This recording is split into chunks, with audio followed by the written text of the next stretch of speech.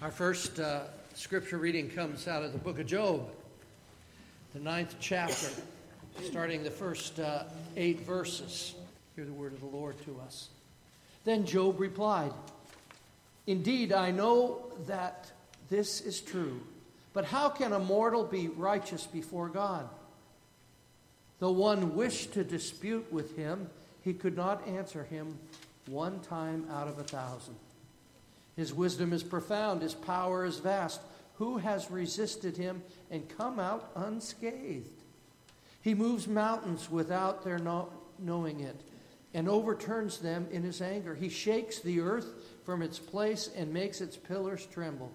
He speaks to the sun, and it does not shine. He seals off the light of the stars. He alone stretches out the heavens and treads on the waves of the sea." That last line is the important one. We're going to hear about it in a little bit. This is the word of the Lord. Thanks be to God.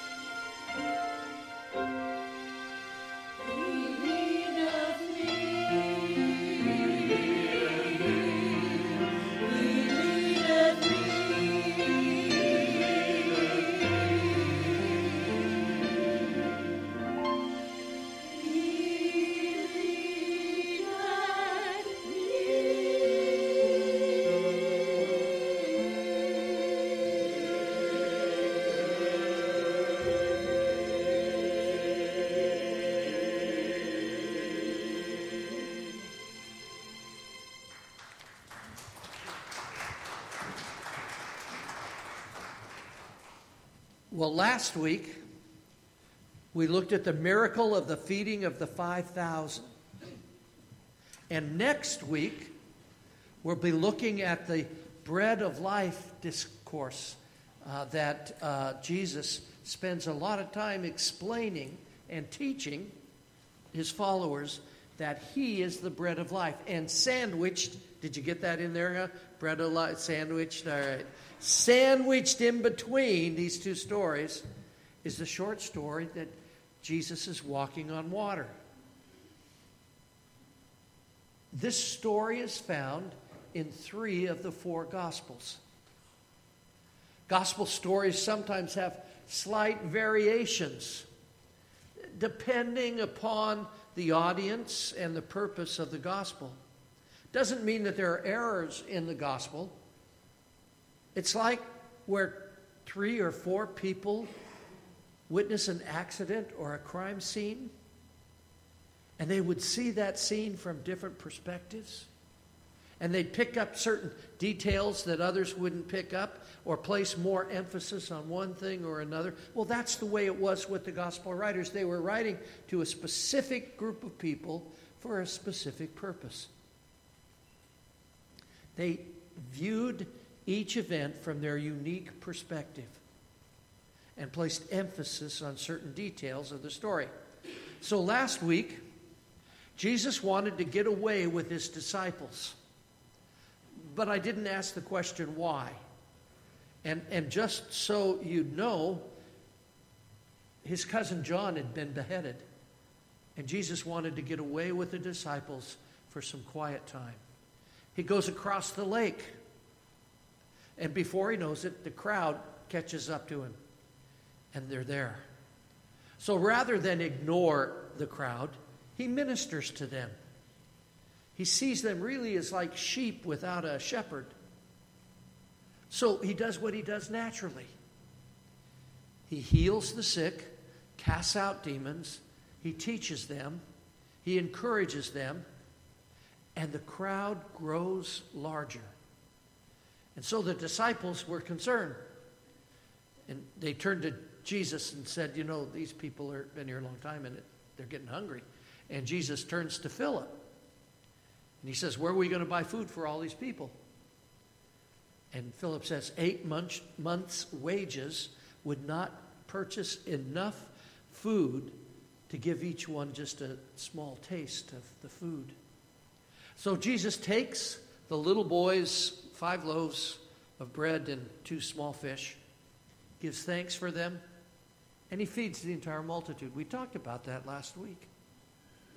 Now, John includes 7 signs or miracles and teachings as evidence of who Jesus is. This is to show us that he's the one that the prophets had spoken about in the Old Testament. And through these signs, it displays how Jesus is the fulfillment of the Old Testament. The first sign, if you can remember way back when we started in September, was turning the water into wine. And Jesus revealed there how he was able to take a useless ritual, the cleansing of the hands in the water jugs, and turn it into an everlasting covenant, like marriage was. And the second sign was the healing of the official son. And there Jesus demonstrates how he is the Word of God. He just spoke the word, and the servant was healed. The third sign, the healing of the man at the pool of Bethesda. We discover that Jesus is the one who is able there to forgive sins. That's a new thing added in. And the fourth sign was the feeding of the 5,000. Pretty impressive. And that's where Jesus starts to help them understand that he really is the bread of life. And now we come to the fifth sign, walking on water. John chapter 6, verses 15 to 24. Jesus, knowing that they intended to come and make him king by force, withdrew again into the hills by himself. When evening came, his disciples went down to the lake, where they got into the boat and set off across the lake for Capernaum. By now it was dark, and Jesus had not yet joined them. A strong wind was blowing, and the waters grew rough. When they had rowed 3 or 3.5 miles, they saw Jesus approaching the boat, walking on the water. And they were terrified. But he said to them, "It is I, don't be afraid." Then they were willing to take him into the boat, and immediately the boat reached the shore where they were heading. The next day, the crowd that had stayed on the opposite shore of the lake realized that only one boat had been there, and that Jesus had not entered it with his disciples, but that they had gone away alone.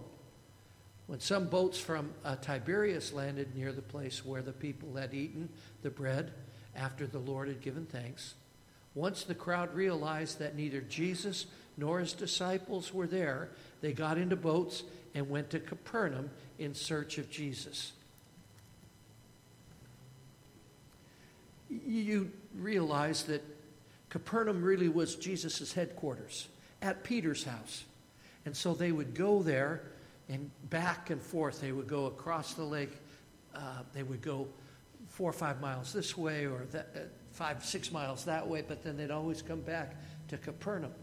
When you see the Sea of Galilee, you discover that they didn't walk. They didn't go very far, and they went across the lake, I think, to do it quickly. But the people would run along the side of the lake, and sometimes would get to the place where Jesus was headed ahead of him. And that's just the way it worked. These people it wasn't that far. We're not talking miles and miles and miles away from each other. Well,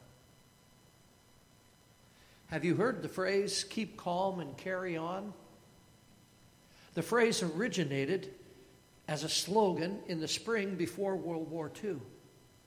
Anticipating the dark days ahead, the British government designed a poster to hang in areas being targeted by German bombers.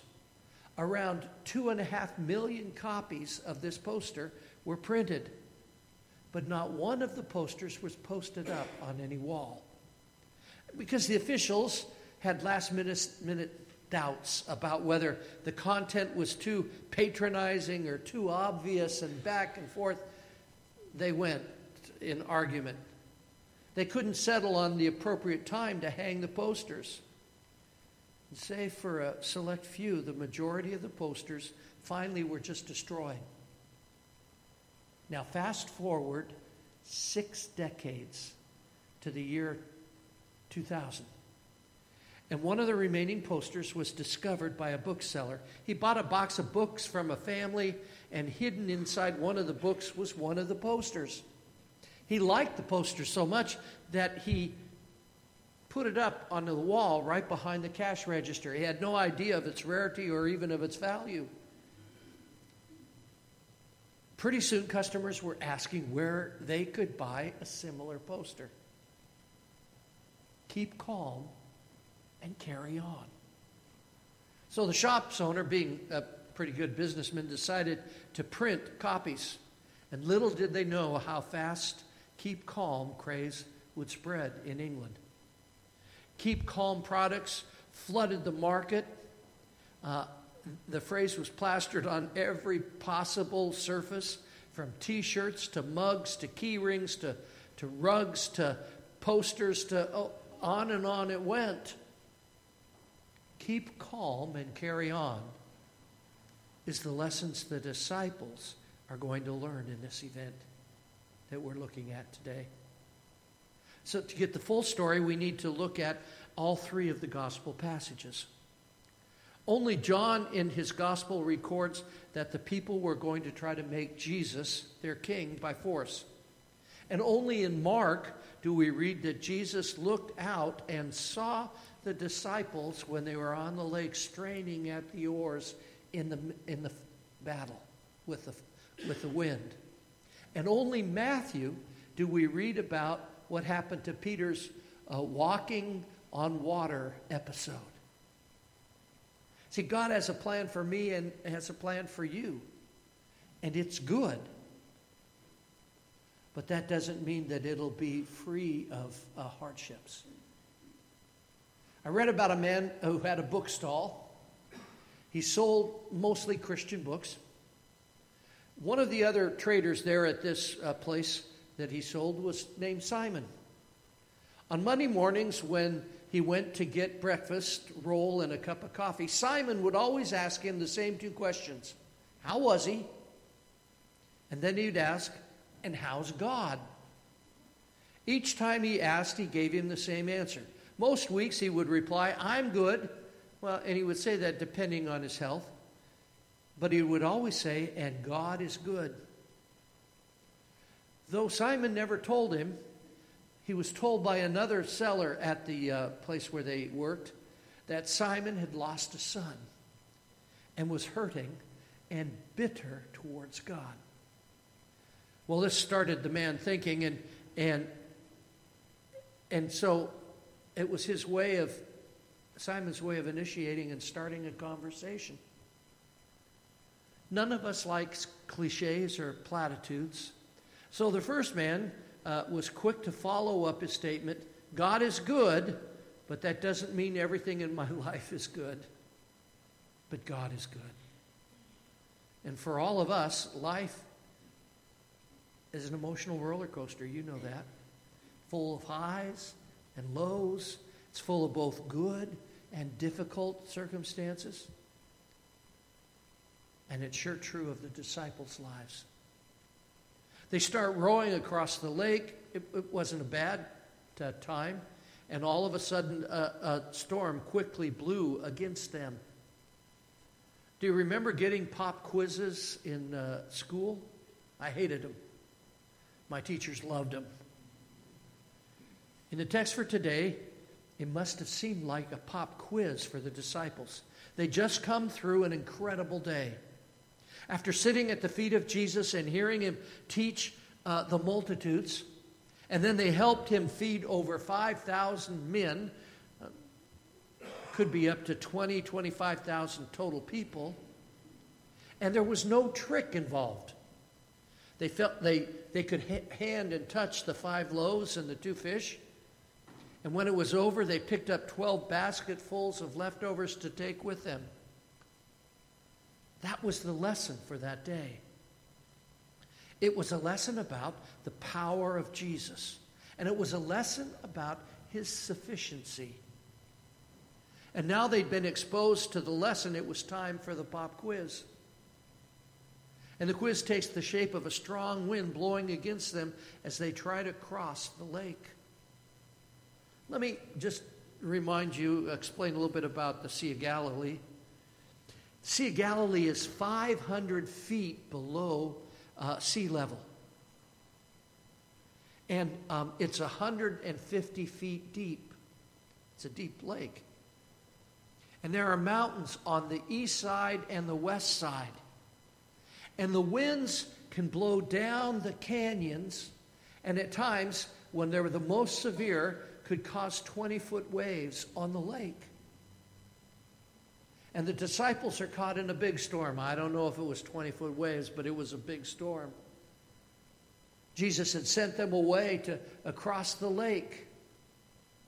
And in the middle of the lake, the disciples find themselves in the middle of a big storm.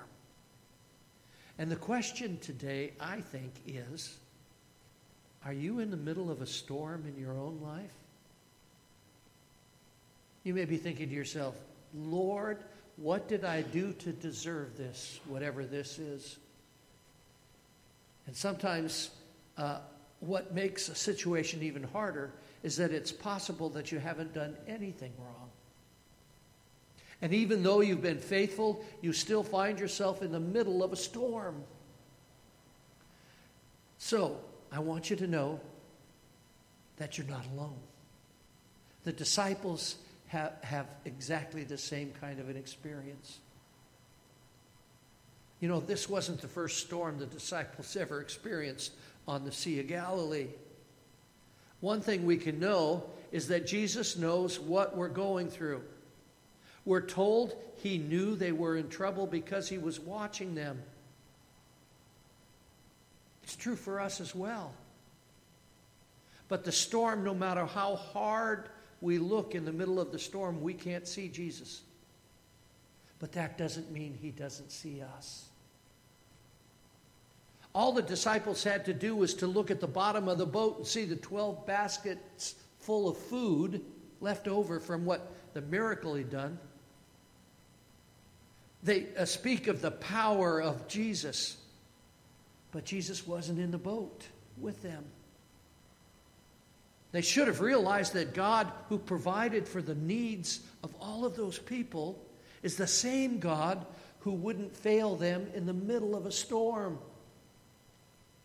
When it comes down to it, aren't we guilty of the same thing?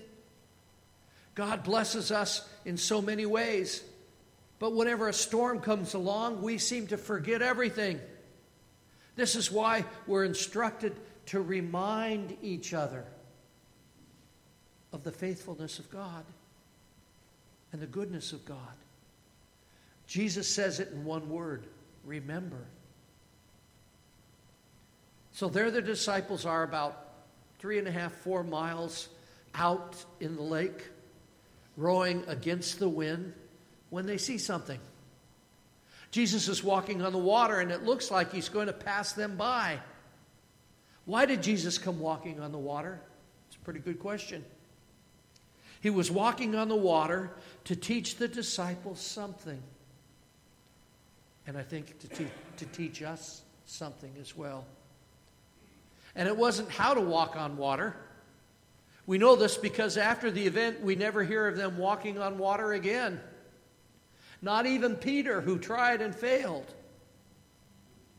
You know his story. He took his eyes off of Jesus and began to sink, and Jesus had to save him. Why do the disciples need to know this? It's because he's going to send them out to do the impossible.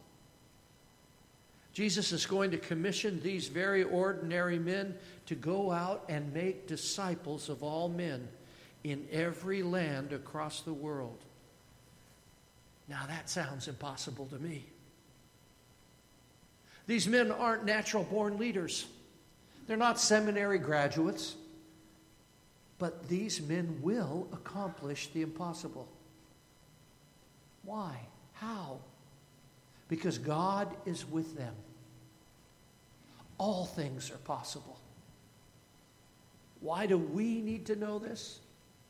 Because God has called each one of us to do the impossible. I want to say that to you. You have been called by God to do the impossible. He's called us to live a clean life in a dirty world. He's called us to be faithful witnesses of Jesus. He's called us to be Christ to the world. And he's shown us that this is possible because he is with us. He is Emmanuel, God with us. Christmas, remember?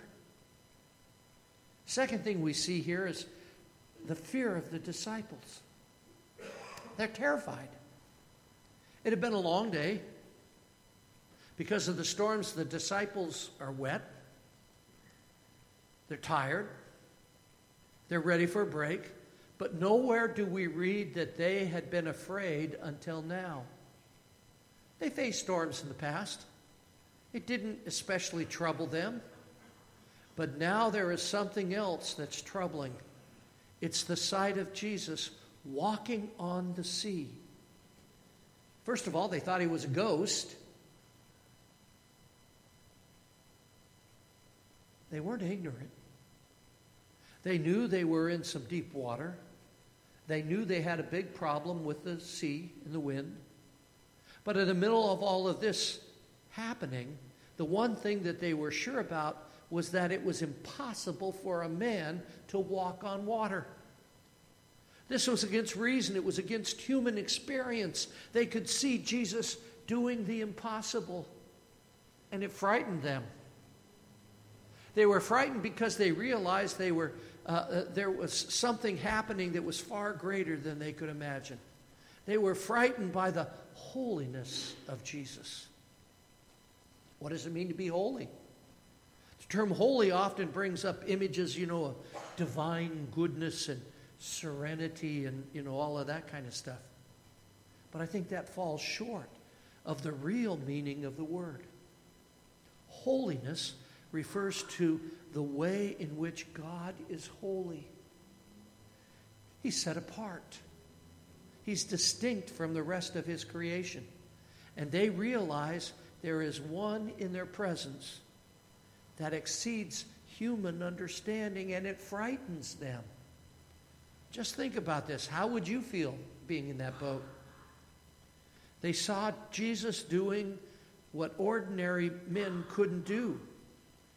They saw, and it frightened them.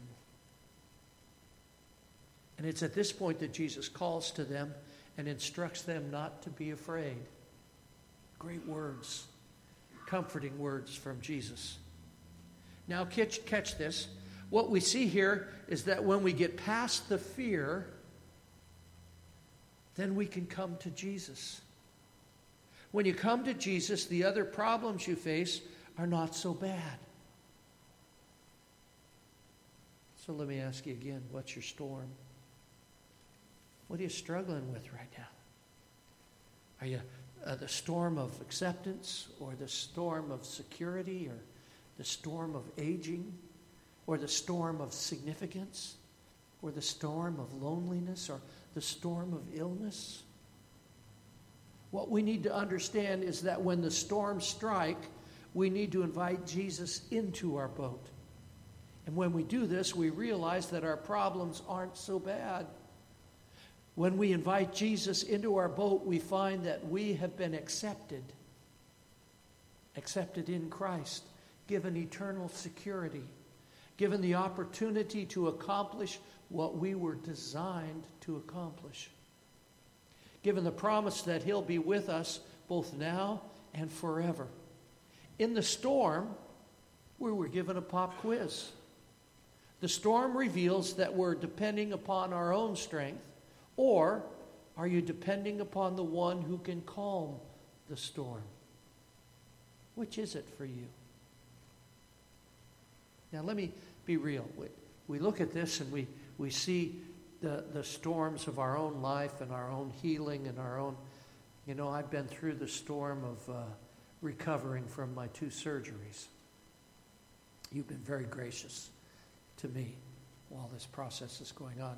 But I'm warning you now, I'm feeling a whole lot better.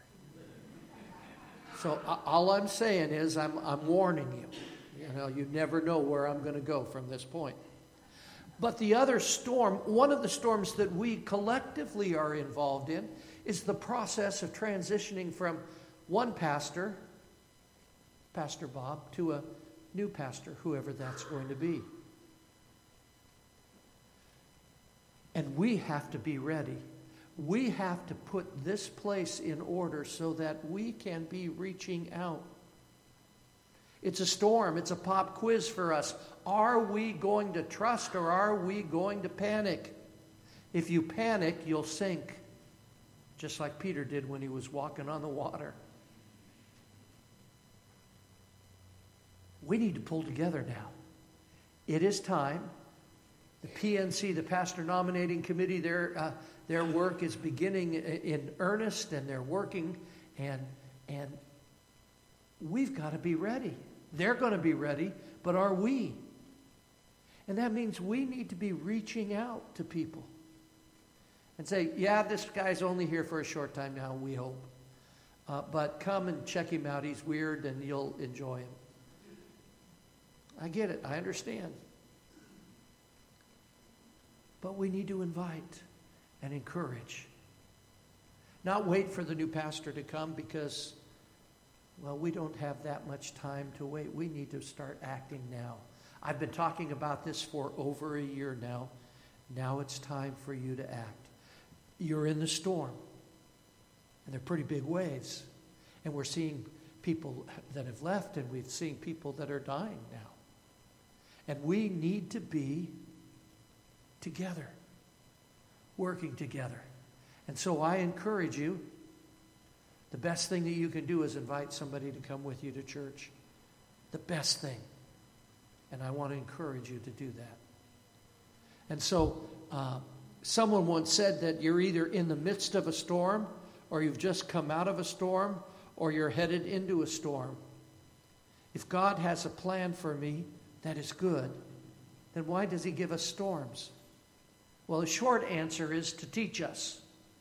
The long answer is to teach us. God will take us through the storm so that we'll be strengthened in character. And he'll teach us a lesson about God's will so that we can experience God in a fresh new way. First, we strengthen our character, and suffering produces perseverance and character and hope. So, Christian, let me say to you, hold on. Even in the midst of your own personal storm. You may not be able to see Jesus, but he clearly sees you. And he's coming to be with you. So keep calm and carry on. Jesus, Emmanuel, is with us. Let's pray. Lord, this passage has got so much to tell us. So much hope, so much possibility that even when we feel depressed or down or struggling in the midst of our own storm or the storm of our church or whatever storm it is, you can see us. We're not alone to you. You can see us and you are calling us forth. Thank you, Almighty God, for your love and grace and care. And we pray this in Jesus' name. Amen.